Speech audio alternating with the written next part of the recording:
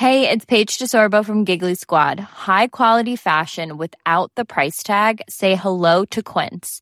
I'm snagging high-end essentials like cozy cashmere sweaters, sleek leather jackets, fine jewelry, and so much more. With Quince being 50 to 80% less than similar brands. And they partner with factories that prioritize safe, ethical, and responsible manufacturing. I love that. Luxury quality within reach. Go to quince.com/style to get free shipping and 365-day returns on your next order. Quince.com/style. Since 2013, Bombas has donated over 100 million socks, underwear, and T-shirts to those facing homelessness. If we counted those on air, this ad would last over 1,157 days. But if we counted the time it takes to make a donation possible, it would take just a few clicks. Because every time you make a purchase, Bombas donates an item to someone who needs it. Go to bombas.com/ACAST and use code ACAST for 20% off your first purchase. That's bombas.com/ACAST, code ACAST. Burrow's furniture is built for the way you live. From ensuring easy assembly and disassembly to honoring highly requested new colors for their award-winning seating, they always have their customers in mind. Their modular seating is made out of durable materials to last and grow with you. And with Burrow, you always get fast, free shipping. Get up to 60% off during Burrow's Memorial Day sale at burrow.com/ACAST. That's burrow.com/ACAST. burrow.com/ACAST.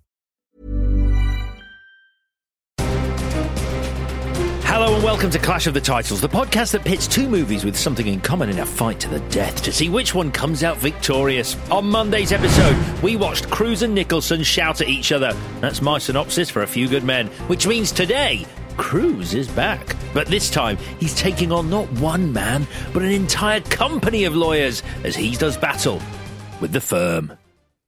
Mitch, we've just been looking for you. Can you step in here, please?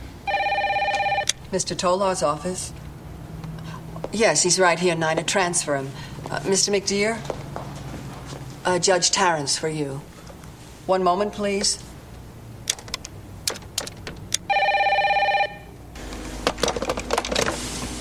Come on.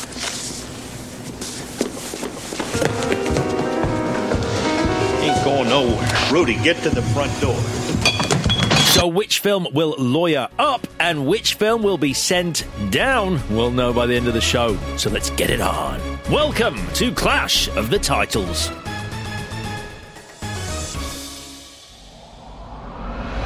Release the Kraken! Hello, Clash Butters.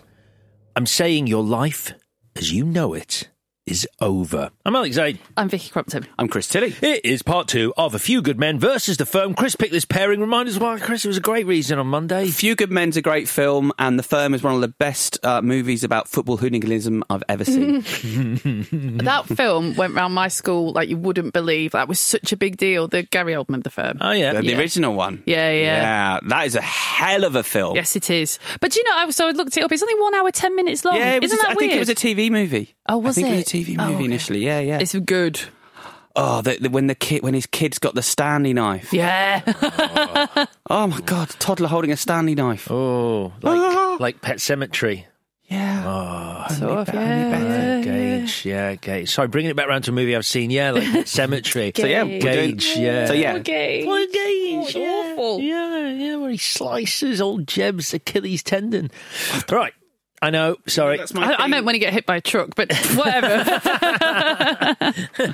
Oh, he doesn't know what he's doing. Let's talk about The Firm. Great. All right, I'd love to do that. This Firm, though.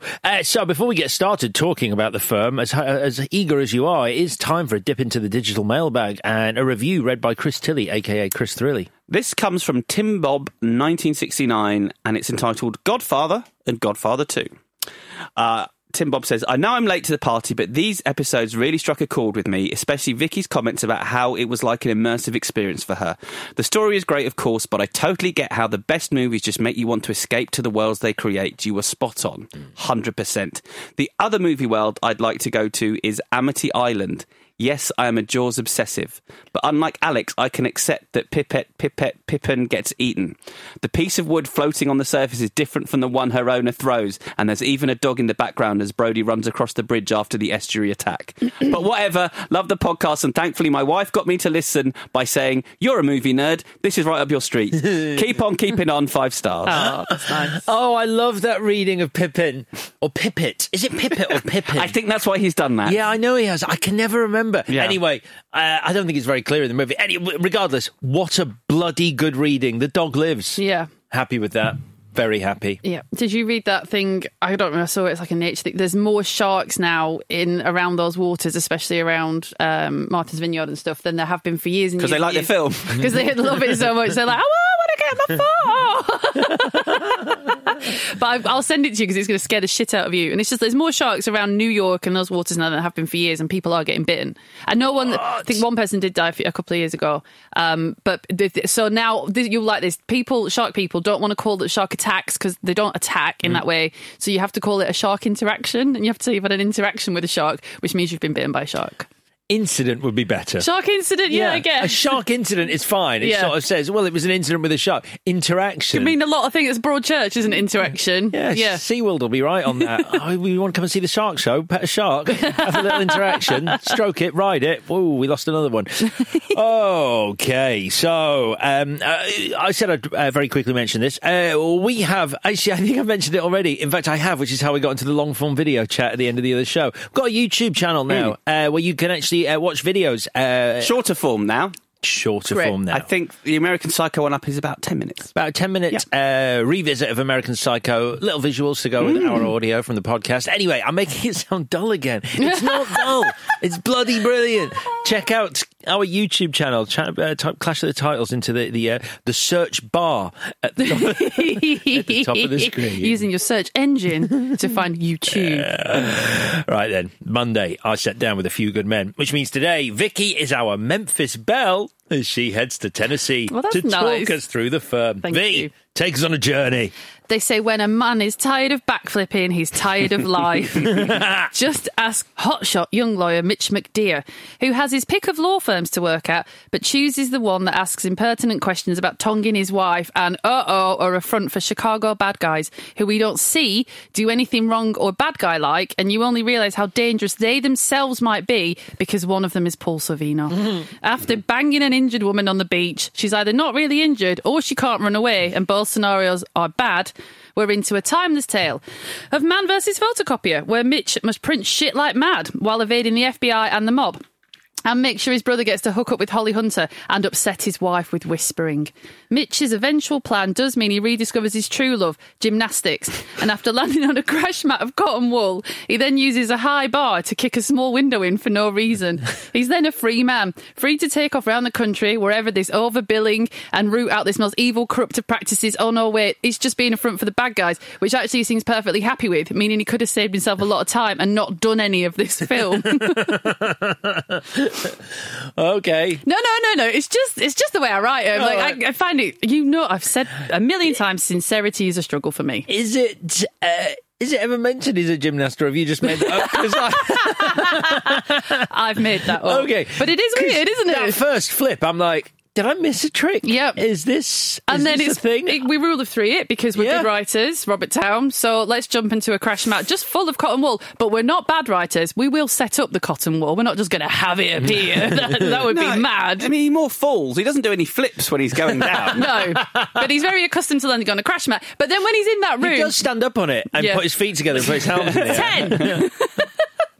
And also he does get on the high bar and swing his legs into a window. That's the bit I'd never realised before. But good point. And kick an old man in. And then becomes that sweat bat. Anyway, the first time I saw sweat bat.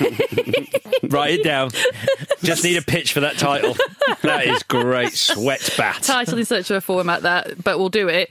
So I saw this around the same time as I saw A Few Good Men, because it's just something you did, isn't it? It's like you watch the shouty Tom Cruise. Six months apart, I think. Yeah. But the trouble is, I think in my personal timeline, and this is not the fault of the film, I think I saw it after I saw The Devil's Advocate, which I love very, very much.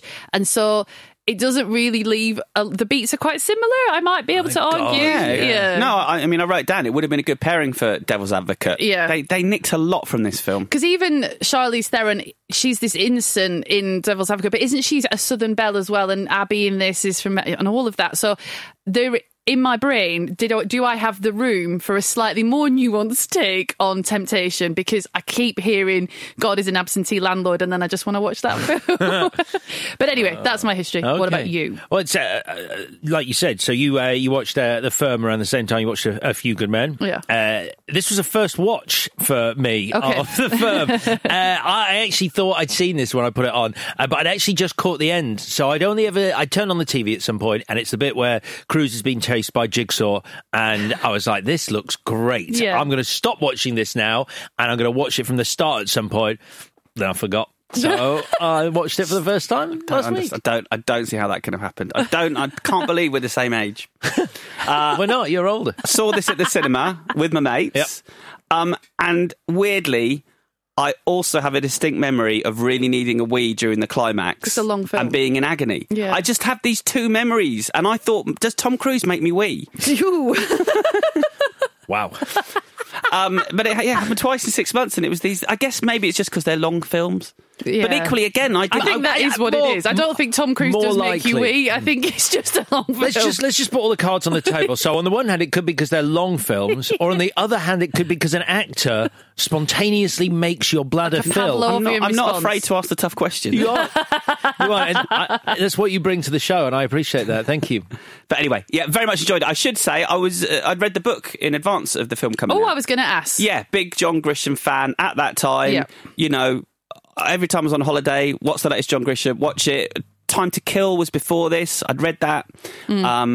I probably read Time to Kill and Firm at the same time because I'd heard Tom Cruise was making a film about the firm. Yeah. And then I read a couple more, and then it was diminishing returns with his books, really. This was his peak, this era, yeah. Well, this was his second book, I think, and it was a smash. Book. Yeah, okay. And then everyone went and read A Time to Kill, and obviously that got turned into a film. But Pelican Brief was straight after this as well, which is another good, Yeah. And they're just... I would never really think of reading one now, but they're very entertaining, easy reads. I told you recently, rather than read the book you got me, which I am still struggling through. You're not going to finish it. I will one it's day. Fine.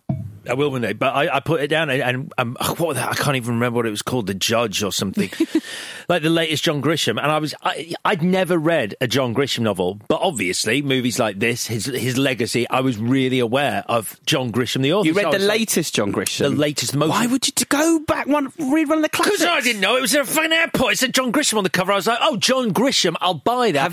Have you got the new John Grisham? I've read all the others. Anyway, and how was it? Fucking terrible. Right, yeah. Oh, it was so Sure. bad. I was just gobsmacked that this is the guy who was like, John Grisham. Did it have someone else's name on the title and then his name just underneath but really small? Because that's what they do, these guys, isn't it? They sort of, James Patterson and Patricia Cornwell, they find another author and their name goes big on it and the other author's is small and they're sort of ghostwriting them or they're churning out like 10 books a year because they're doing these collaborations. I think James Patterson just released one with Dolly Parton. Wow. Same audience. Yeah. Stephen King's got a new book out. Did you know that? What's it called? He's always got a new I book can't remember. I read a review of it. I It's wonder what very it's good. about. Can't remember. So amnesia, memory loss. It's about a secret tunnel, and then it's like a magical fairy thing. But it's someone goes into this secret world. Fairy tale, isn't it, or something? It's called Fairy Tale. Yeah. Yes. Okay, good. See, he unlike Grisham, King still delivers. Yeah, sometimes he does. Revival was good a few years ago. What was the other one? One about a hitman. Can't remember. Billy something. Anyway, that was great. Great. King's still good. Carry on. Well, I'll carry on. You don't need to look at Chris. I'll carry on. Has he finished, though, his histories with this movie? I think so, Okay, yeah. he has. Yeah, carry on. Thank you. So, as we have established, this is based on a John Grisham novel. Yeah, I told you. You've done your bit. Good, done your bit. So, John Davis and Scott Rudin, they acquire it when it's a manuscript, so it wasn't insanely popular. And a lot of the interviews you'll read about this was like they were scared. They got scared once it started to become massive that they were going to do a, quote, bonfire of the vanities and fuck it up, basically. Because based everyone on loved it. the idea came out of one of his mates coming back from an interview at a law firm. He said that I didn't really feel good about that firm. I got the impression that once you join the firm, you never leave, like it's owned by the mafia or something. Or something. Grisham files that away. 5 years later, bang. Just crosses out the or something. Got a book out of that. Yeah, I don't want to hear any complaints about Sweatbat when that comes out, because you heard me say I'm using it. 10 years, though. 10 years later, he wrote the firm. Okay. Everything's an idea. So they get a script from playwright David Rabe and the producers. They've got the script and they go and visit Tom Cruise on the set of A Few Good Men. And they offer him you can have this and you can direct it if you want to. And he says no, because I don't like the script. No, because I'm not a director. Yeah. Have you looked at my CV? Yeah. I don't Check out in 40 years, I'll still not be a director. I know, it's weird. Do I have to direct it? Can I just be in it? Have you heard of me? The deal is direct and act, Tom. Oh, and nothing. Oh, we've got some bloke called Sidney Pollock. I don't know. Never heard of him. They went to Cruise after they'd gone to Jason Patrick. Oh, yeah, that's which true. Which feels like a step up. Wow. Yeah. I guess Patrick was a big deal then. Yeah. I just watched a Patrick movie that we're going to be doing in the near future. Great. Okay. You've got it coming. Spoiler alert. You've got it coming. Oh, have you got it coming? What does that mean? It's a movie you're doing of a pairing that we're doing when Chris is away. Oh, is it? Oh, okay. Yeah. Okay, cool. Yeah. All right, great. It's a hell of a performance. This is late era Patrick, and he's taking no prisoners. Oh my God, I'm so excited. I think he saw this role. He was like, "This is my way back in. Different kind of Patrick." Lot to unpack there, Jason Patrick. Brilliant. All right, so yeah, we get to Sidney Pollock. He chucks out David Rabe's script. So the script that got chucked out, there was a finale in which Mitch, I like it, he takes a machine gun to court and wreaks havoc on everyone with a machine gun. But it's very dark, and Abby, the wife, she gets raped and the brother gets killed, and so everyone's like, no, that's too dark. What the fuck are you talking about? Is this a real thing? It's a script that didn't happen, Which I wrote off, but then when you think about it, I mean, when you're dealing with the mafia, there's no reason why you couldn't have your climax involving guns and bullets. Okay, sorry, I think I just went to the next level. I thought you meant he gunned down a courtroom of mafia. No. When you said wreaks havoc with a machine gun, that was my interpretation. Like, you take that, Paul Sorvino! Yeah, I mean, I don't know. I haven't read it. It could be. We don't know, but there's certainly machine gun fire. Yeah. Okay, I imagine it's just an attention grabber where he fires at the ceiling. I can't see Mitch taking the gun. I don't think so. Because bear in mind, in this version, Abby is raped, and what's his brother called? Ray. Ray is killed, and Ray's a very sympathetic character, so I don't know. Yeah. Like, then you get a version. They were like, no, we want the photocopying version of this climax. But you say that. What if a gun was actually a photocopy? You say that, but that's kind of true. So they call it Xeroxing. They do, yeah. So David Raphael, he's got a rethink, and but they can't nail the ending. So what do you do when you can't nail the ending? You go to Robert Town. So Robert Town. Days of Thunder, Robert Town. Oh, that's true. Oh, shit. No, yeah. Same era. He's not always good, is he? Always. Oh, so it's hit and miss. So Robin is racing, son. Oh, it's just still so awful. Yeah. It's so bad. What are you doing, Cold Trickle? Pocket play. So the challenge is, how do you get Mitch to have it all, which they were really hung up on him still being able to practice law, because that's who he is as a person. And so that's why you get this fucking snooze fest for me, that's overbilling and mail fraud. But it means Mitch still gets to be the person that you believe him to be. Because in the book, it's more about him stealing everyone's money and going on the run. That's the thing. And so they were really, Sidney Pollack he says he didn't want this very yuppie thing where everyone gets rich and it's morally ambiguous, but he takes the money and he runs, which is not that ambiguous, but whatever.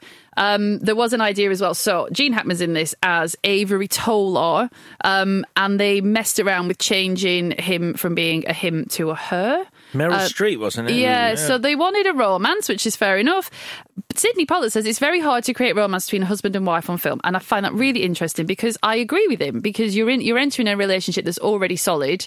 So what do? Do you blow up that relationship? But then if you want romance, you can't have two people courting because it's too distracting from the main narrative thread. So I totally understand why you might put... And it's a good idea. I think what he said is he wanted the law firm to seduce him literally as well as spiritually. Yeah. Yes. It's not a bad idea. It's it's an interesting way that they sort of manifest what romance is in a marriage, like you say, a relationship that's been going for a while. Because initially, it's the scene where she's talking about how he's not spending any time with her, and she's bored and she's on her own.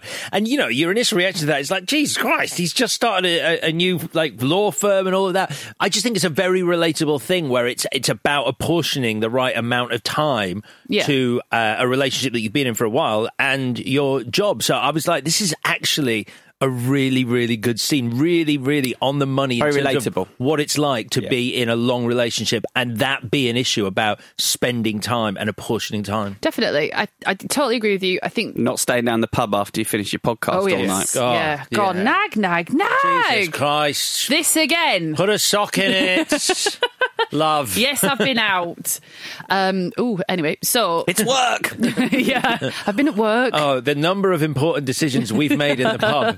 You like the money, don't you? You like the fancy things I buy you. I had to go. We had to have a meeting about a potential... live show. A big guest live show pairing. What else have we got? Chris is not very well, so we had to talk through the number of issues you've had that we've had to talk through in the pub after a show. What's wrong with me? Sometimes I come in after a show and she's like, how's Chris doing? No. Yeah, more tests. We just don't know. It's touch and go. Bloody hell. You're killing me off. If Nettie ever looks at you sort of like, you're killing me off in the third season. But anyway, the people that love the book are not happy about that. Avery remains a dude, so you get Gene Hackman. Let's do what I will call casting intrigue, which I find this interesting because I like agent bullshit and agent back and forth. Gene Hackman is in it. Gene Hackman is very good in it. Gene Hackman is not on the poster title thing. Name is not above the thing. Because Tom Cruise will not have that in his contracts. If he's in a movie, it's only his name above the image thing. So Gene Hackman's agents were like, you do not go second billing, we'll just take it all off because it sets a terrible precedent in this town. And I find that sort of thing fun. I don't know what you think. Yeah, they're making him look like a hack man. Oh, God. I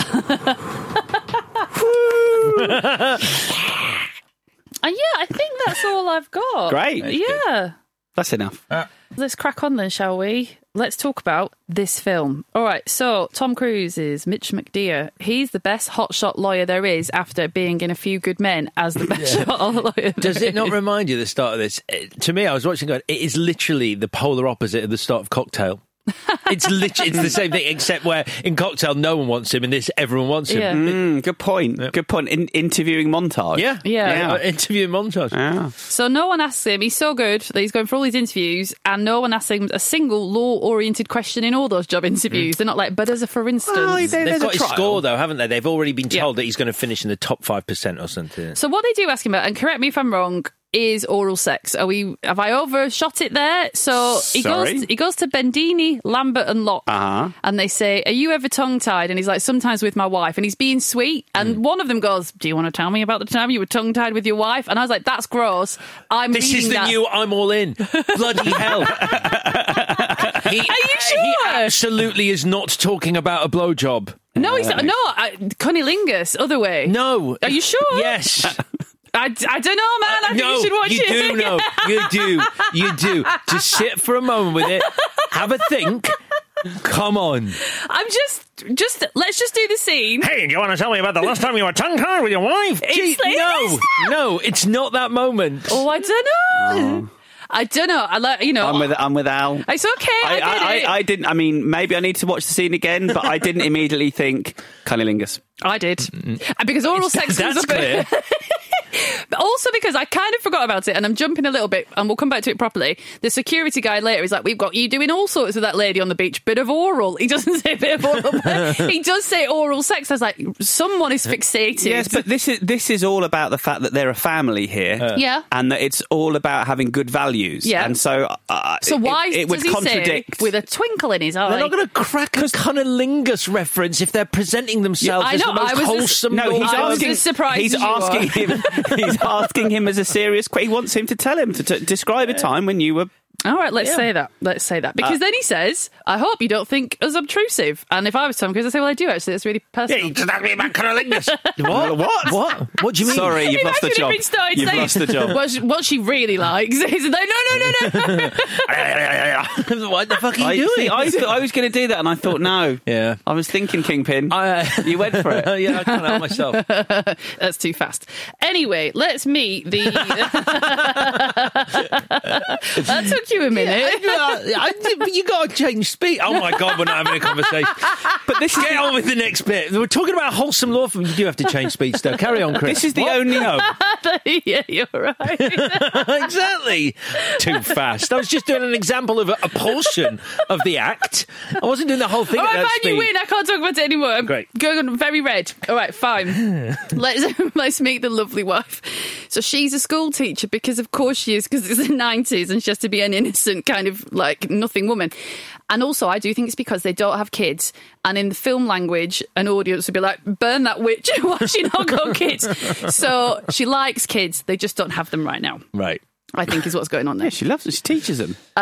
She has... So, you know, we've set up that Mitch and Abby are a lovely couple and he's got a Chinese takeaway, which, weirdly, we discussed on Fantastic Four, which is movie visual language for you're either working hard or we just really like each other, or both. Yeah. So, what's your favourite Chinese takeaway scene? I'll tell you mine, it's Ghostbusters. There you go. I don't know. Okay, just have Ghostbusters. You need to... It's probably one of the greatest scenes in What's yours? Josh Trank's Fantastic Four. Yeah, they all just sit around and eat a bit of sweet and Because sour. they're busy being scientists. They say that in Avengers, though, didn't they, with the Shawarma? Shawarma, yeah. Was that an homage to that Fantastic Four scene? I believe so, Yeah. yeah. Anything in Big Trouble in Little China. Oh, yeah, of course. Anyway, so we are off to Memphis to do some lawyering and some backflips. Okay, so I'm sure you've got some opinions about the backflips, but It's a big shout. She's... Of all the ways to show someone who's lost his love of life, have him do a backflip and then have him not do a backflip is mad. When he does the flips first time around, they're forward flips anyway, they're not back flips. Oh, yeah, sorry. So they're just flips. They're just flips. Right. Her reaction suggests that she's sort of like, he's doing it again. It suggests that he does this all the time. Yeah. He's with strangers though. He's on the first night out with his new lawyer friends. If you've just got a job at a big firm, the best job you've ever had at a great firm, who are all very like, hello, you don't suddenly go, oh, watch this, guys. It makes you seem really drunk. I don't know. It's just like it makes you seem insane. Yeah. I don't think he pays the kid at the end of it. No, he doesn't. That's your payment, kid. I wouldn't want him touching my hands afterwards because It's been on the floor. Yeah. And that's... I mean, that floor's going to be covered in puke. A small child flipping down the street is not so much a public health and safety issue because the child is small. Tom Cruise flipping at you down the pavement. What if you get in his way? He's going to kick you in the head. Yeah. He doesn't check, he doesn't look around. Just goes for it, cocky. Yeah, I mean, he's not a health and safety lawyer. Clearly. Yeah. There's two things here. First of all, isn't it nice that it's set in Memphis? You don't see Memphis on screen. I do like that, and I like the fact that a lot of people are like, "Oh, you haven't gone to New York." He's like, "No, this is where it's at. It's good. Yeah, it's really great. Like it's nice. It's just a nice seeing a different city, and they actually shot it in Memphis. I mean, I know it's all tax cuts and breaks and whatever, and that's why everything's shot in Georgia at the moment, in Atlanta, but I like seeing Memphis. There's a line that Lamar says here. I don't know if you're going to cover it, but he says he's talking about Alice Krauss. And I'm saying this here because I want to come back to it later. But he talks about Alice Krauss walking around the office in 4-inch heels at affirmative action on stilts. Yeah. Yes. So he sort of says this in a funny way. Lamar, at this point in the movie, knows Alice Krauss is dead. Yes. Okay. Yeah. Because Lamar later on... Because he looks all upset about the other two. all upset. He's being wet by sprinklers and not moving, which is your classic, he's haunted. But he's having to play the charade here. So he's having to show Mitch why they got rid of this woman, why this woman is no longer with the company. Because she was a problem. Yeah. She wasn't good enough. She was only part of the company because she was a woman. It was affirmative action. Right. She was going around in high heels. And the implication there is that she wasn't up to the job and therefore we got rid of her. We definitely didn't kill her.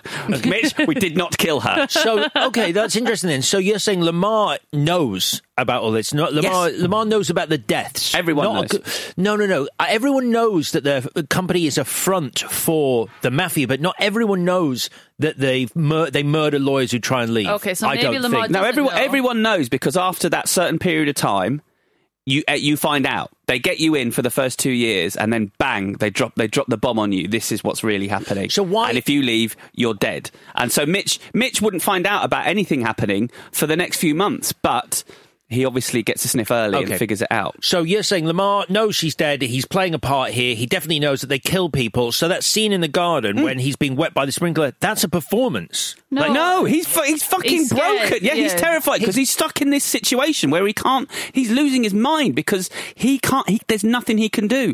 If he says anything or does anything, he's going to get killed. He's having a breakdown. Right. Okay. That's why. Okay, that's why he says that weird thing to him about his so he probably had a breakdown about Alice Krauss, but now he's over that, so he can be flippant about her. But because these are the latest murders, it's reminded him of his position, and that's why for these guys he's haunted, or he's just a misogynist. Yeah, and I think there's been a bit of time gap, hasn't there, between Alice's death, and so maybe he's like, it's happening again, and whatever else. Back into it. Got you. Okay. Well, let's have a small break, shall we? After that, yeah.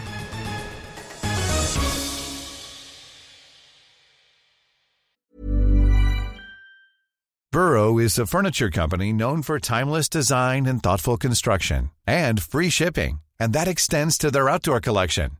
Their outdoor furniture is built to withstand the elements, featuring rust-proof stainless steel hardware, weather-ready teak, and quick-dry foam cushions. For Memorial Day, get 15% off your Burrow purchase at burrow.com/ACAST, and up to 25% off outdoor. That's up to 25% off outdoor furniture at burrow.com/ACAST. Since 2013, Bombas has donated over 100 million socks, underwear, and T-shirts to those facing homelessness. If we counted those on air, this ad would last over 1,157 days. But if we counted the time it takes to make a donation possible, it would take just a few clicks. Because every time you make a purchase, Bombas donates an item to someone who needs it. Go to bombas.com/ACAST and use code ACAST for 20% off your first purchase. That's bombas.com/ACAST, code ACAST.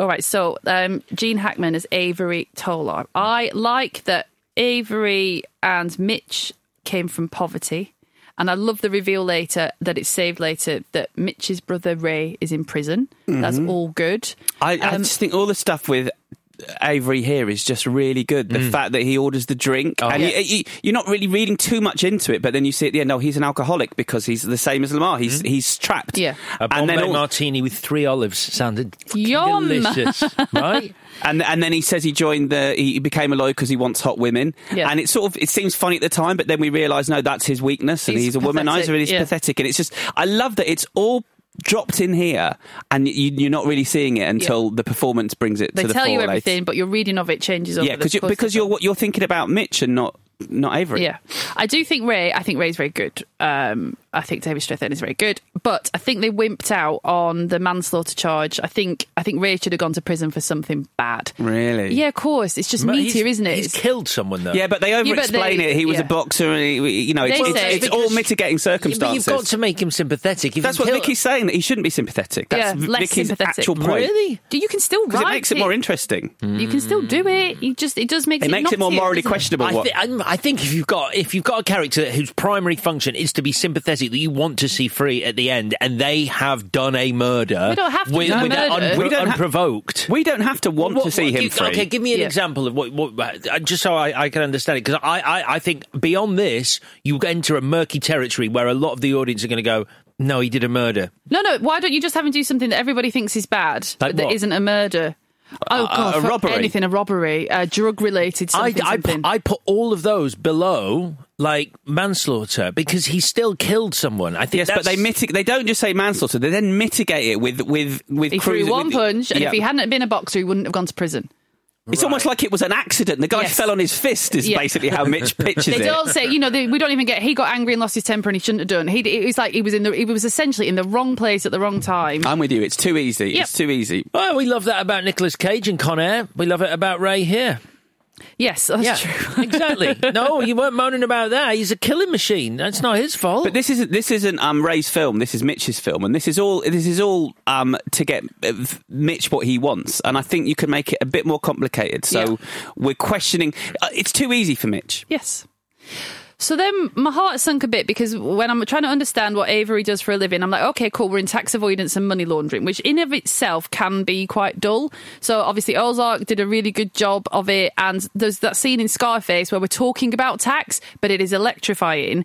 And I sometimes feel with this is all of the detail about tax avoidance and money laundering, but none of the fun. So until we're in the Cayman Islands, it's just Gene Hackman going, this is how you clean money. And it's like, okay, but I want to see the reward of that. Or I want to see the fun of that. Like, I want to see bad guys doing bad things. I don't want to see European hitman or Nordic hitman, whatever they call him, doing bad things on behalf of the mob. I would like to see the mob do those things. So I like tax avoidance as a thing, but I was like, oh, where's the sort of meat of that? Like, all I'm hearing is the explanation of it. So anyway, if Mitch wasn't sure what was going on, then he goes to the Caymans, and then he definitely meets a gangster, 100%. And then he cheats on Abby, more or less immediately. And I do understand the writing, and I do think the writing is fine, which is like what would tempt him, because his relationship is pretty solid, and they're talking about having naked eggs together, which is gross, and something that writers do to be like, this couple are still having sex, and so they must be fine, even though it'd be knottier and more complicated if they kind of weren't.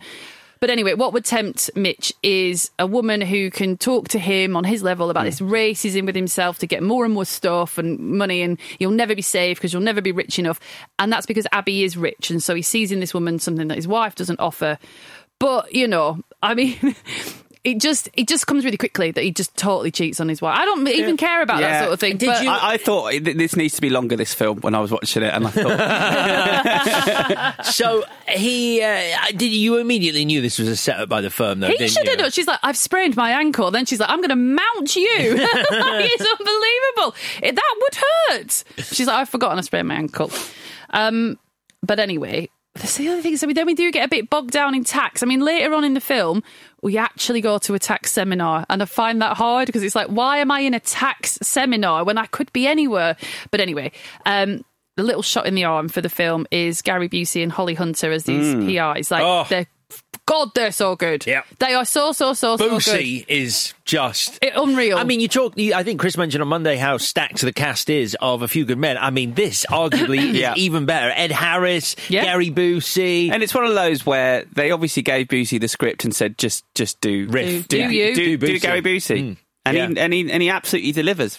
Yeah. And he's so good. And then we get the greatest hitman double act in history wandering, Jigsaw and Hank from Breaking Bad. As Nordic and Squat. Yeah. I'm sad that why is Nordic our bad guy? Why is it not a Chicagoan mobster? That would tie the bads together kind of thing. Good point. Ultimately, it's very sad to see Gary Busey get killed, because I understand that he's got to die, but it would be cool if we just have one more scene, because he's so brilliant. Bit more Busey. Yeah. Be more Busey. He does a lot with a little there, doesn't he? Yeah. Oh, yeah. Also, Wilford Brimley should get a shout out. He's really good. He's so good. Well, he was in a lot of kids' shows and family shows in America, so that's where anyone watching it there would know him from. We obviously just knew him from Cocoon, really. I knew him from The Thing. And The Thing. No, I didn't. When I was a little kid, it was I hadn't seen The Thing yet. So it's Wilford Brimley who gets his arms bitten off in The Thing, I'm saying which is like the scene that I could never forget. Sure, but a lot of young people wouldn't have seen The Thing at that point. Yeah, sure. When I was watching it. And so he was just this lovable old man, and he'd never really been cast as someone, or I'd never seen him as anyone evil. Yeah. And so that was an extra shock to the system that the sweet man from Cocoon was. He's so sinister. He's really good. He is absolutely fantastic in this. I'll talk about him later, but what he does with that character, you absolutely know who that person is. Devonshire. He's nasty. So the FBI, this is just the plot. They want Mitch as their inside man, and they're like, you are now the sole legal representation of the Marolto crime family. And he's like, uh-oh. I love this scene, the setup. I love the fact that they get to the Lincoln Memorial, and then a war vet's like, take this leaflet, brother, go over there. And then he goes over there, and then Ed Harris is like, go over there. And it's like, after all, I was like, wow, cool, I'm seeing some espionage. But then after all that, you are sat on a bench in broad daylight. So it's like if someone was following you, oh no, you are just sitting on a bench with the director of the FBI, whatever it is. Like, why all the misdirection to go and sit in broad fucking Holly daylight? Hunter's better at this later in the film. Yeah, she is. I just thought that, they're going to put him in a van and then he's going to go somewhere and then he's lost his tail. Just broad daylight, having a massive chat. But that line that he does, your life as you know it is over, I think it's a great moment. It's a great line, and it really sort of, it just like, it's a guy who knows, saying, you have no way out. You're fucked. Yeah. From here, and you're going into witness protection if you help us, or you're going to die, or go to jail for the rest of your life. Hammers home, and so I think that's why we're seeing Lamar in the state that he's in, because Lamar is all too aware of this. Yeah, and also it's good because initially, because the interview scenes are done in montage, and then he's like, look to Abby, look on this piece of paper, look what they offered me, and you could be thinking, okay, so you're greedy then, are you? Like, why do you not want to go and work for a law firm that offered you actually just 20% less? That's all you're getting more. But it's then drip fed that he comes from a trailer park and he's got this big need to prove himself. So you do, when they say to him, your life is over, you do feel sorry for him, even though he could have had an easier life if he'd just done. He could have had seats at the Lakers. Yes. I can't believe you turned that down. But when he does take the job as well, yes, it's the highest paying job, but also they seem like the most wholesome law firm he's been approached by. Which his wife does not like. So he's kind of twisting her arm to do it. They tell him we're a family. That's loaded when you realise what they're all about later. One of my favourite scenes, is it actually my favourite scene? I'm just double checking. No. We need to tell Abby what's going on. Well, the first thing he does, though, is he goes into his office and tells them he's speaking to the FBI, which is, I like that when a character does something I'm not expecting. Yeah. You don't expect Mitch to do that. It confused me a little bit. Sure. Because the dialogue, I lost the thread where he's like, well, about the secret files. Sure, it's not very well explained. So he's telling them half the truth, isn't he? Which I got, because I it's understood what the beat was. But if I didn't know that from a script perspective, I'd be like, what, have you told him, have you not told them? Agreed. But then, obviously, he does what you would have expected to do first, which is go and speak to his wife. He goes to speak to his wife. Good face tell her acting. everything. Good face It's acting. phenomenal. The trouble is, if you're an actor and you're a writer, you want to write that because the firm is listening, so we've got to whisper it. So you've got an actor, you're saying to her, you just go for it. And it's a fun thing to write because it's the opposite of shouting, whatever. But it's like you couldn't possibly go outside. Oh, no, wait, you have just gone outside, actually, to have a massive chat. So you've undercut yourself because he comes in, I'm going to tell you everything, whisper, whisper, whisper. And she's like, fuck you. And then they have a massive chat outside. So have the massive chat outside. Like, you're looking at your script and an inner voice has got to be shouting, why not just do the whole thing outside? There has to be a reason, no? Yeah. Well, they only go outside so that we can see him run, don't they? Of course. So Tom Cruise runs. Yeah. So anyway, he's going to cooperate, and this fucking printer won't cooperate. And then Wilford Brimley's like, we've got photos of you doing beach sex. So he's in a bit of a pickle there. Not just screwing, intimate acts. Oral sex! No. That's what he says! He says oral and whatnot. There you go. Oral and whatnot. What's the It's whatnot? that whatnot. Well, it's... Wait, let's just tick it off. Full sex, oral, whatnot. It's like hands. It's like the Mr. Blonde ear scene in Reservoir Dogs. It's like, it? well, yeah, because it suggests like your mind does like what not What not? What's what not? I actually don't know what whatnot is, so it's Probably that one. Yep, I'm not saying it, so that's just that. What exactly? What nuts? Yeah. Oh, of course, God. that's what not. That is It what is, not. yeah, no, fair enough. If anyone ever asks you to do what not, that's say it. no. Okay, so he has to tell Abby the truth. And I do like this scene. Apparently this isn't in the book. He doesn't tell her that he has cheated on her. No. But I like it because he's not going to lie to her, so you're rooting for them as a couple. But then he does lie because she's like, why have you told me this? And he says, I'm telling you because I can't bear for you not to know. I wrote this down. It's in my bits. This is insane. Yeah. This is insane that the whole thing is like he's telling her the truth. Yeah. And he doesn't want to be a liar, and he actually says, I could not live with myself if you didn't know, if I didn't tell you. And then she goes, why have you told me now? And he goes, for that reason, because you had to know. And it's like he lies in the moment that we're meant to be like, okay, good, like he's doing the right thing, and then he's not. It's really bad because it's photos is the reason. I got caught, so I'm telling you now. But she never finds out about that for the rest of the movie. No. She thinks he's told her that he was cheating. He would have taken that to the grave if there weren't photos. That's if the he thing. wasn't threatened, Yeah, he would that's never true. have fucking told her. And then they try and make it okay, which I understand. And she's like, "Oh, how I've loved you since before we met," or whatever. Because he's like, "Well, it was a setup, so kinda my hands were tied," sort of thing. Couldn't help it, fell on her, sort of thing. And it's like, she's like, "Well, that's absolutely fine." And I understand that the infidelity should be forgiven because they're a good couple. But for it's really rushed when they're like, "Oh, it was definitely a setup," and she's like, "That's cool then." Anyway. So Mitch has got a plan. So handily, this firm have been overbilling, so he's going to get them on that instead. Even though it's his first job, he still really wants to be a lawyer, even though it's not going very well, I would say, but he's still got some hopes for it. And then Abby has to sort of, I get it, but I'm not comfortable with it. So she essentially has to sell herself to get some boxes for a man she is ostensibly quite pissed off with. So she's got to offer herself up to old dude Gene Hackman, and I get why pretend to offer herself up. Oh yes, so this is a segment of the film that is sponsored by Hyatt Regency Hotels and Havana Club Rum. You do your thing. I just it's the bit where it's funny. like an advert in the middle of a film where he picks up a glass of Havana Club rum, which has no ice and is straight rum, and she's like, this is nice. Isn't it? It's like cognac. It blows my mind. Unbelievable. It's so bad. I think it's something this film does well that A Few Good Men doesn't do so well. In the book, she doesn't really do anything, whereas here they've given her a job. Yes. She's quite an integral part of the plot, and it's something she comes up with because Mitch obviously doesn't know that she's doing this, because the plan is for Holly Hunter's character to go in his room when he's scuba diving. She's the one that hears he's not scuba diving, so she's got to get involved now, and she's not going there to offer us to have sex with him. She's going there to drug him, yes, and do what she's got to do. I like that she gets to do some stuff. I just think, especially with the music, it's turned into an actual caper. She is a mild-mannered school teacher, and now she's drugged an old man and taken all their clothes off, and it's like, okay.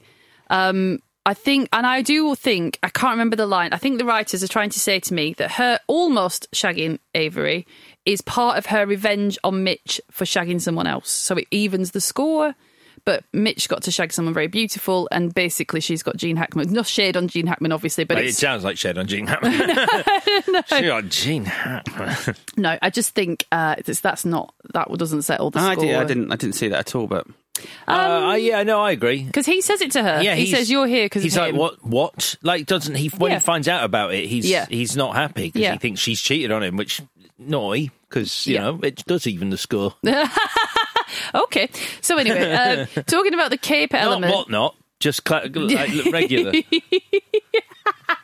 Just regular. That's the thing, because then if it was whatnot as well, you'd always be one ahead, and then that's not a way to live. Exactly. God, what have I got to do tonight just to get back to parity? Just to get even. What not again? So I don't like this at all, and if this is Robert Towne's fault, my heart is officially broken, because a lot of the plot now rests on a sheet from a fax machine that is conveniently unseen, and you've got to do better than that. I've got six examples coming up now of terrible contrivances. We don't have to go into all of them, but that's just one of so many that in this film. Yeah, that it turns into a bit of a disaster, I think, now. Yeah. In terms of just me shaking my head. I just think if you're, not to put too much on Robert Towne, but if you are Robert Towne, and if this might not be on him, but Wilford Brimley's done a really good job of it. Well, you've written a good character there because the security guy is great. So it has to be something in his character that means he doesn't look at the facts. That's all it is. Yep. It's more work, obviously. He can't just blow off the thing and then remain under a tray or whatever it is. Yeah, so it's under the fax machine. Yeah, until it's not. Because and it's exactly the right time. The photocopier runs out of paper just when the film needs it to, and that's how it gets found. So those are two terrible contrivances. Not compared to a truck of feathers underneath a window. It's cotton wool. Someone says, move your truck of cotton. I swear to God. So, yeah. And then also, the other thing that's a real issue, I think, is when he knows he's in danger and when he should be going to ground, he goes to a place so public where he'll be seen by so many people. Yeah. It's insane. And then, just so happens, the mother of one of the wives is there in the same place and sees him at the same time. And that's how they can track him down there. So you've got to come up with... I get that with a film about photocopying, we've got to go some interesting places And outside, visually. yeah, of course, yeah. But you've got to come up with something better than that. And also, when you're writing it, would you not be like, "Oh, I can't believe I've just done this"? Kay is there also by coincidence, and you're like, She's on the phone at the time when she sees you. You'll never guess who I've just seen. The very man that you're looking for. You've got to just. Are you on? I know. I rag on people like that because it's like you're so good and you can do so much better, and I don't see how this is acceptable. It just annoys me. I like the stuff about paddle steamers, though. It's really interesting. Very interesting. Hundreds of them. I on the wanted to look, but she's the woman doing the tour. Does she really work for a paddle steam tour guide? Because she's very good. She's very good. I mean, I was like, I'd like to know more about the shallow Mississippi and why the hulls had to be designed that way. It's fascinating. And it also made me want to rewatch Maverick with Mel Gibson. Okay. Yep. You saying that when you saw Nordic Man running after Tom Cruise and you were like, this looks awesome, is one of the silliest things. A man running after a monorail looks stupid. No, I love that shot where the monorail... No, Jigsaw keeps up with the monorail. Yeah, he does, yeah. That's not possible. I know Jigsaw's clever and fast, but he was in Mississippi Burning. But he really does keep up for it in real... That's a real monorail, and he's really keeping up with it. No, because that's at the start of the monorail's journey. We then come to the end of its journey, and he's there. The monorail doesn't change speed. A human being hasn't got the stamina. A human being does change speed after a few seconds of running. Over the mile. Have you seen how fit he is? After 10 seconds of keeping up with a monorail, the human body starts to change. I've tried it. So I suppose one of the other contrivances, even though you said you didn't want to mention them all, is... How many monorails have you chased? You've never been to Disney, have you? I'm all over the place there. It's the best ride there. You ain't seen me at Disney. You wait until we go to Disney. Watch me. One bad guy see me for dust. accidentally kills another bad guy. That's stupid. Very stupid. Tom Cruise is now the sweaty bat scene, and then he beats the old dude with the briefcase. Anyway, it doesn't matter. All of that section is very silly, but it would be good. It's very good when we do get Paul Sorvino, obviously. I'd forgotten he was in this one. The problem obviously being that you're like, oh, Paul is here, great. So we've got a gangster, and you just remember all that other gangster stuff from all the other movies, and then you go, you must be bad because you were bad in Goodfellas. So the other guy who was actually quite nice. He was the goodie in Goodfellas. Yeah, you don't deal in drugs. Yeah, he was the goodie bag. Joe Vitarello, the other guy who's with him, also definitely has played mafioso at some point. Yeah. I was I honestly because I was like, please tell me they were both in Goodfellas because it would be great if the just Goodfellas turned up. Yeah, to sort it out. Just a weird crossover movie. It's a shared universe. That would be brilliant. So I think the scene works because Tom Cruise is very good and you're projecting onto Paul Sorvino, but there's this big sweaty explanation of how he's going to pull all this stuff together. He's fine. Tom Cruise has figured it out. Mitch is going to be okay, and he claims that he's been dealing with the FBI about the overbilling, and so if the mafia give him those files, they'll be fine because his attorney-client privilege, which is protected by the fact that we know this, but they don't know this, that he's not actually going to grass up the mafia and lose his job and go to prison, means that any information he's got about them is safe because he will always be their attorney and everything will be fine. So they kind of think about it and then they're like, oh, you got us, kid. The thing is, he's saying, Mitch, all the senior partners are going to prison now because of this overbilling thing. So if you're the Moraltos, I think you're still annoyed because you need them to wash your money. And Ed Harris is or someone says really quickly, oh, there's loads of people that will do that. But if you're the mafia, you want good people, you want discreet people. You don't just want to tender out a contract for money laundering. So I think you're still pissed off enough to kill Mitch in that moment. Yeah, because he seems to suggest as well he'll continue being their lawyer. 100%, that's what he So says, does he expect to walk back into an empty building and go, this is all mine now. I'm the last lawyer standing. Everyone else has gone to prison. And then he buggers off to Boston at the end. Yeah. It's like, find me if you can. That's the thing. So I don't really get it, if I'm honest. Like there's a scene where he's talking to Ed Harris. He's like, I'll go wherever it's needed, kind of thing. He's like, you're like a superhero now. You're going to go and find overbilling. He's like the littlest hobo, the dog. He just turns up wherever he's needed for the rest of the... Well, they did a TV sequel that was, Mitch 10 years later. Josh Lucas played him. Oh, yeah, of course. with the firm. Yeah.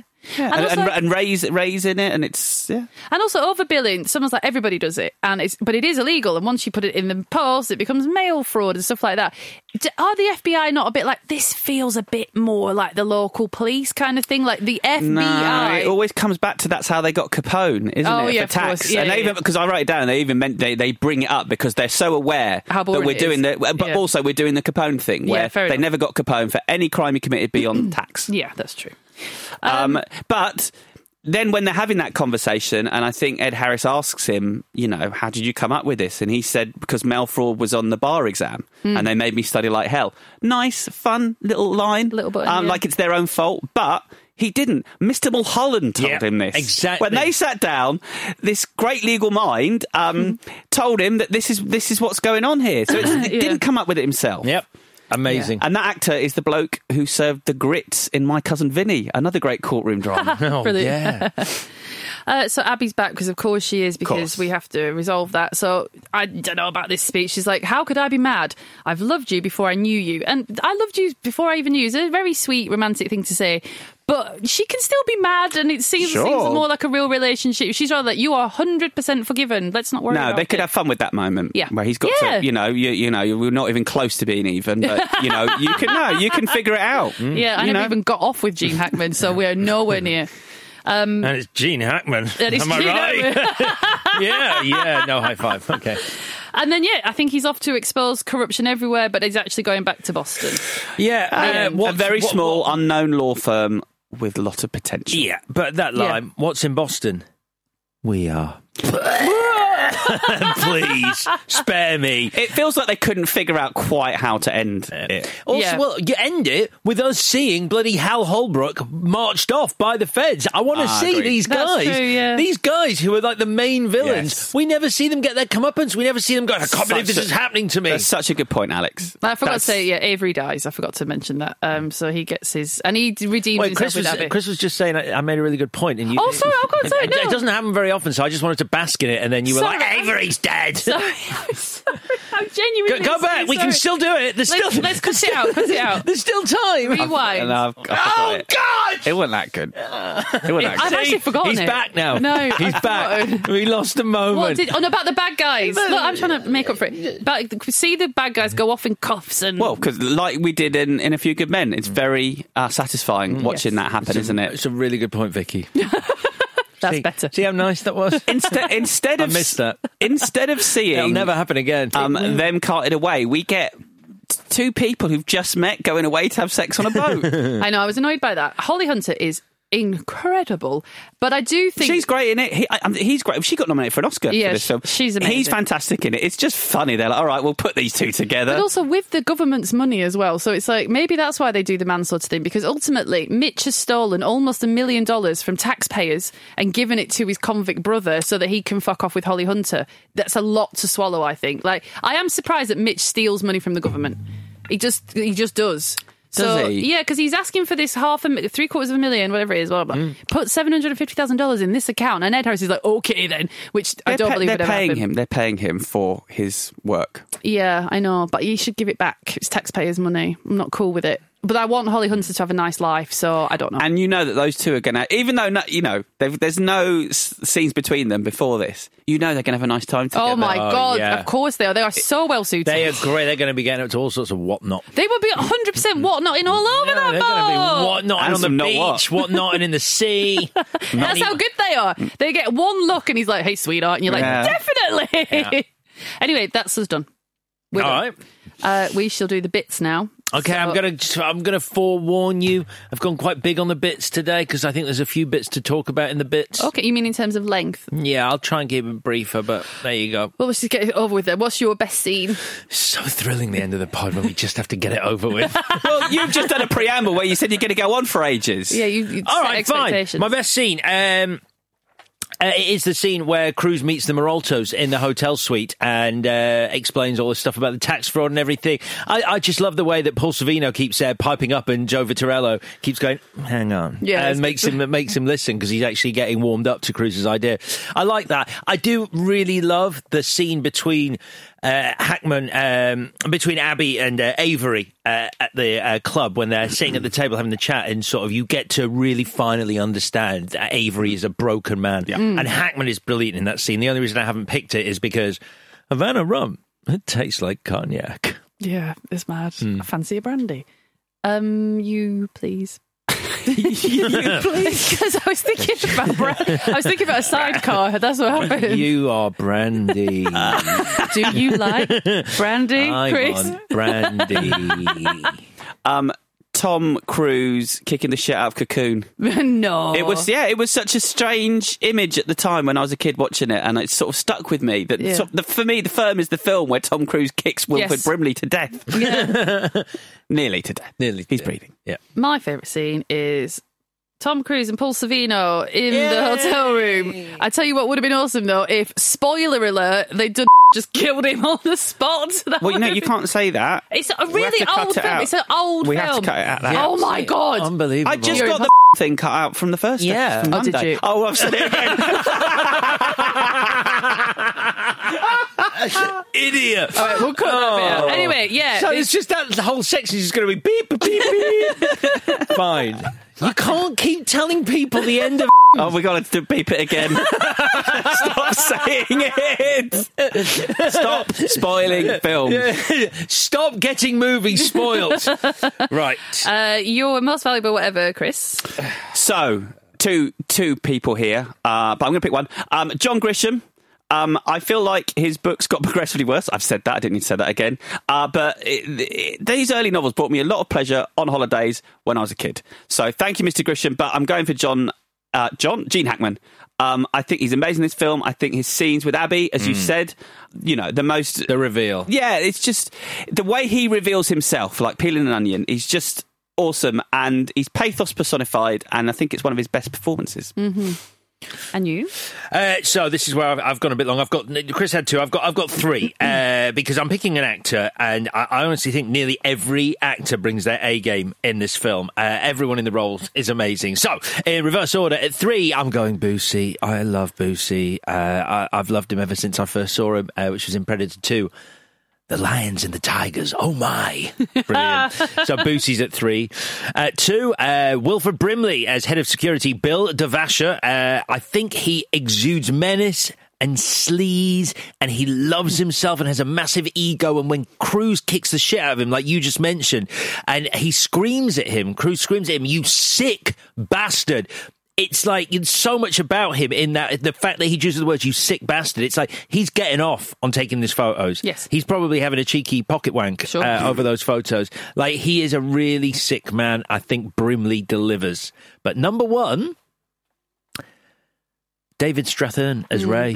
Fantastic. He's fantastic. I think it's all down to his performance and his story that is the thing about this movie that I'm invested in. I'm not invested in Mitch at all. Honestly, like everything that made me well up, everything that I got emotional about, as you said, like him wandering off with Holly at the end, like I was just like, he's absolutely brilliant. Him getting his freedom, him escaping the feds, him arriving safely in the Caribbean, those moments when he sees his first sunset in years. Honestly, and this is a big swing, but I genuinely feel that his moments in this film and his arc is like my own mini Shawshank Redemption. Wow. That's how I feel. I feel so strongly about his performance in this movie. Admittedly, when he first showed up on screen, I thought he was Mitch's dad. Apologies to David Strathairn. He's only 12 years his senior. But yeah, I think he's like his arc is what I would watch this again for. He's really good. When he's like, when Mitch is like, "I didn't tell them about you because, and he's like, "Yeah, all right." And it's all done in the face and the eye acting. And he's like, "Okay, I probably would have done the same." And you think, no, you wouldn't. But you're just telling your little brother that. Like, it's really good. Brilliant. Mine is Holly Hunter. She's fucking amazing. I can't believe I didn't mention it, but it's a long film and she's only in it for 6 minutes. But she's so good. So very good. So yes, I'll keep that brief. What would you change then, Alex? We've already covered one of my big changes. Shorter. I'll gloss over it. But it is Mitch telling Abby he should tell her the truth about why he cheated on her, about cheating on her, and he does it for the reason that he wants her to know. And then when that's taken. So my other one is kind of a big one, and we've touched on it throughout all of this conversation, especially towards the end of the movie. I love this script for its intelligence and its complexity, but I also hate it for the same reason, because I think it just gets swallowed up by its own desire to be smarter than it is, and it becomes too convoluted, and it's like trying to be really, really fucking clever. And like the end, you're just like, there are big moments in this movie that you are supposed to and should be big emotional moments for you as the viewer. But because you're playing catch up to what the script is actually trying to say in those moments, instead of going, yes, you are literally going, oh, okay, so that, right. And so it loses any sort of like power. So that's my problem with it. It's too complex and it thinks it's smarter than it is. Okay. What about you? Mitch has got a shirt with a machine gun at the end. Sure. I think you could have had fun. I don't think this film's long enough, and I think they should add in a subplot, like an Infernal Affairs subplot, where there's an FBI have someone on the inside of the mob, and the mob have someone on the inside of the law firm, and Mitch has got to figure that out too, as well as sort of fixing his problem. It's just a subplot. It's just a bit of fun. That's all the changes are. How about you, Vicky? Well, I've got one that's just a bit of fun as well. Rewrite the whole thing. Get rid of the whole thing. It's a two-handed buddy movie with Mitch and Tammy. Mitch plays it by the book. Tammy does not. And when these two get together to take on the mob, that's what I honestly think. Yeah. They are so good together. Yeah. They are chalk and cheese, but they make it work. And it's fucking awesome. The other real change is that music has got to stop. The music, I can't cope with it. Yeah, at the start, I was like, I don't think I can watch this. No, and it never you stops. Get used to it. I don't get used to it. I hated it. And then when it's the section in the Caymans, I was like, I'm now watching a caper. I was not expecting that. I find it so... Yeah. It's incessant. It occasionally sounds like the stings in Seinfeld. Yeah, which I don't enjoy. Nope. So there we are. Great. Now, we have got an issue here. Because we're going to go into the verdict. But I just remembered the verdict that we used, the sting is A Few Good Men. Yeah. Is that going to give it... You think it's going to sway us? We won't hear it right now. No, because I haven't said the verdict yet. Yeah, well, we're all waiting on him. But yeah. Is it your job? Well, no, come on. Yeah, that's what I'm saying. Let's do the verdict. Yes. You want answers? I think I'm entitled. You want answers? I want the truth! Is that? I literally don't know what's going on. Panic in your eyes. But before we do that, do you want to know who plays Tammy in the TV series of The Firm? Yes. Juliette Lewis. Oh, really? Interesting casting. Yeah. I can do that. Okay, let's do this fast, I think. Vicky, what's your favourite film this week? Okay, here we go. The Firm, I'm just going to say it's boring, but you have to watch all of it. A Few Good Men is great, but you really only need the last 20 minutes. And I find the persistent undoing of Galloway extremely jarring. I was cross at the running time of The Firm, but it is well paced. However, here we go. So it just doesn't have that shot of adrenaline that A Few Good Men does, even though you've got to wait for it. But to be honest, very few other things do. That scene is an absolute masterclass and powerhouse of writing, directing and acting and the whole 9 yards. So really, for one scene, A Few Good Men. Alex. Yes, as I just said in my changes about The Firm, the script is too murky or convoluted, so it robs it of the fist-pumping moments, whereas A Few Good Men is bloody full of them. Its final courtroom scene is stunning. It's A Few Good Men. We have a winner, and that is... A Few Good Men, Chris. Well, I thought this might be closer than it was. Yeah, it wasn't. You're in the hands of two great directors. I like how Abby is given much more to do than Joe between the films, but I got really distracted in the second half of The Firm because of the length of the film. I got really annoyed by it because of the contrivances. Plus, there's a reason I remember so many lines from A Few Good Men and next to none from The Firm, and that's why it's A Few Good Men. Yeah, 3 for 3. Obviously, if you disagree with us, you're more than able to go on our poll when it goes up on Twitter and vote for which movie you'd like to have seen win this week. The Firm versus A Few Good Men. It'll be on Twitter at ClashPod very soon. Shall we look ahead to next week, though? We've got 2 more movies coming your way. Another pairing, another clash. Unusual picks from Vicky. What are they, Vicky? The choices for next week. Wait, do the clue first. Oh, the clue is the lads have got all dolled up. Oh, I wonder what it could be. So it's Weird Science and it's Ex Machina. Oh, interesting choices, Vicky. Thank you. Yeah, do you know what? We'll talk about it next week. How you came up with this pairing. I know a guy. Oh? Yeah. Okay. Yeah, I'll save it for next week, but fucking hell. Yeah, that's what we always do. Yeah, I know. I only because I watched Weird Science yesterday and I was like, okay. I did as well. Yeah, I haven't seen it since I was about 7. So. Wow. Hey, lots to discuss. Yeah. Yeah. All right, then. So that is Weird Science on Monday and Ex Machina on Thursday next week. Weird Science versus Ex Machina. Do your homework. Right then, we'll be back on Monday with part 1 of that, which will be Weird Science. In the meantime, do subscribe to us on Apple, Spotify, wherever you get your podcasts. Check them those on Twitter, Instagram, TikTok, and of course, check out our new YouTube channel for some long-form videos. Just type Clash of the Titles into the YouTube search bar. It's at the top of the screen. Have a lovely weekend. Bye-bye.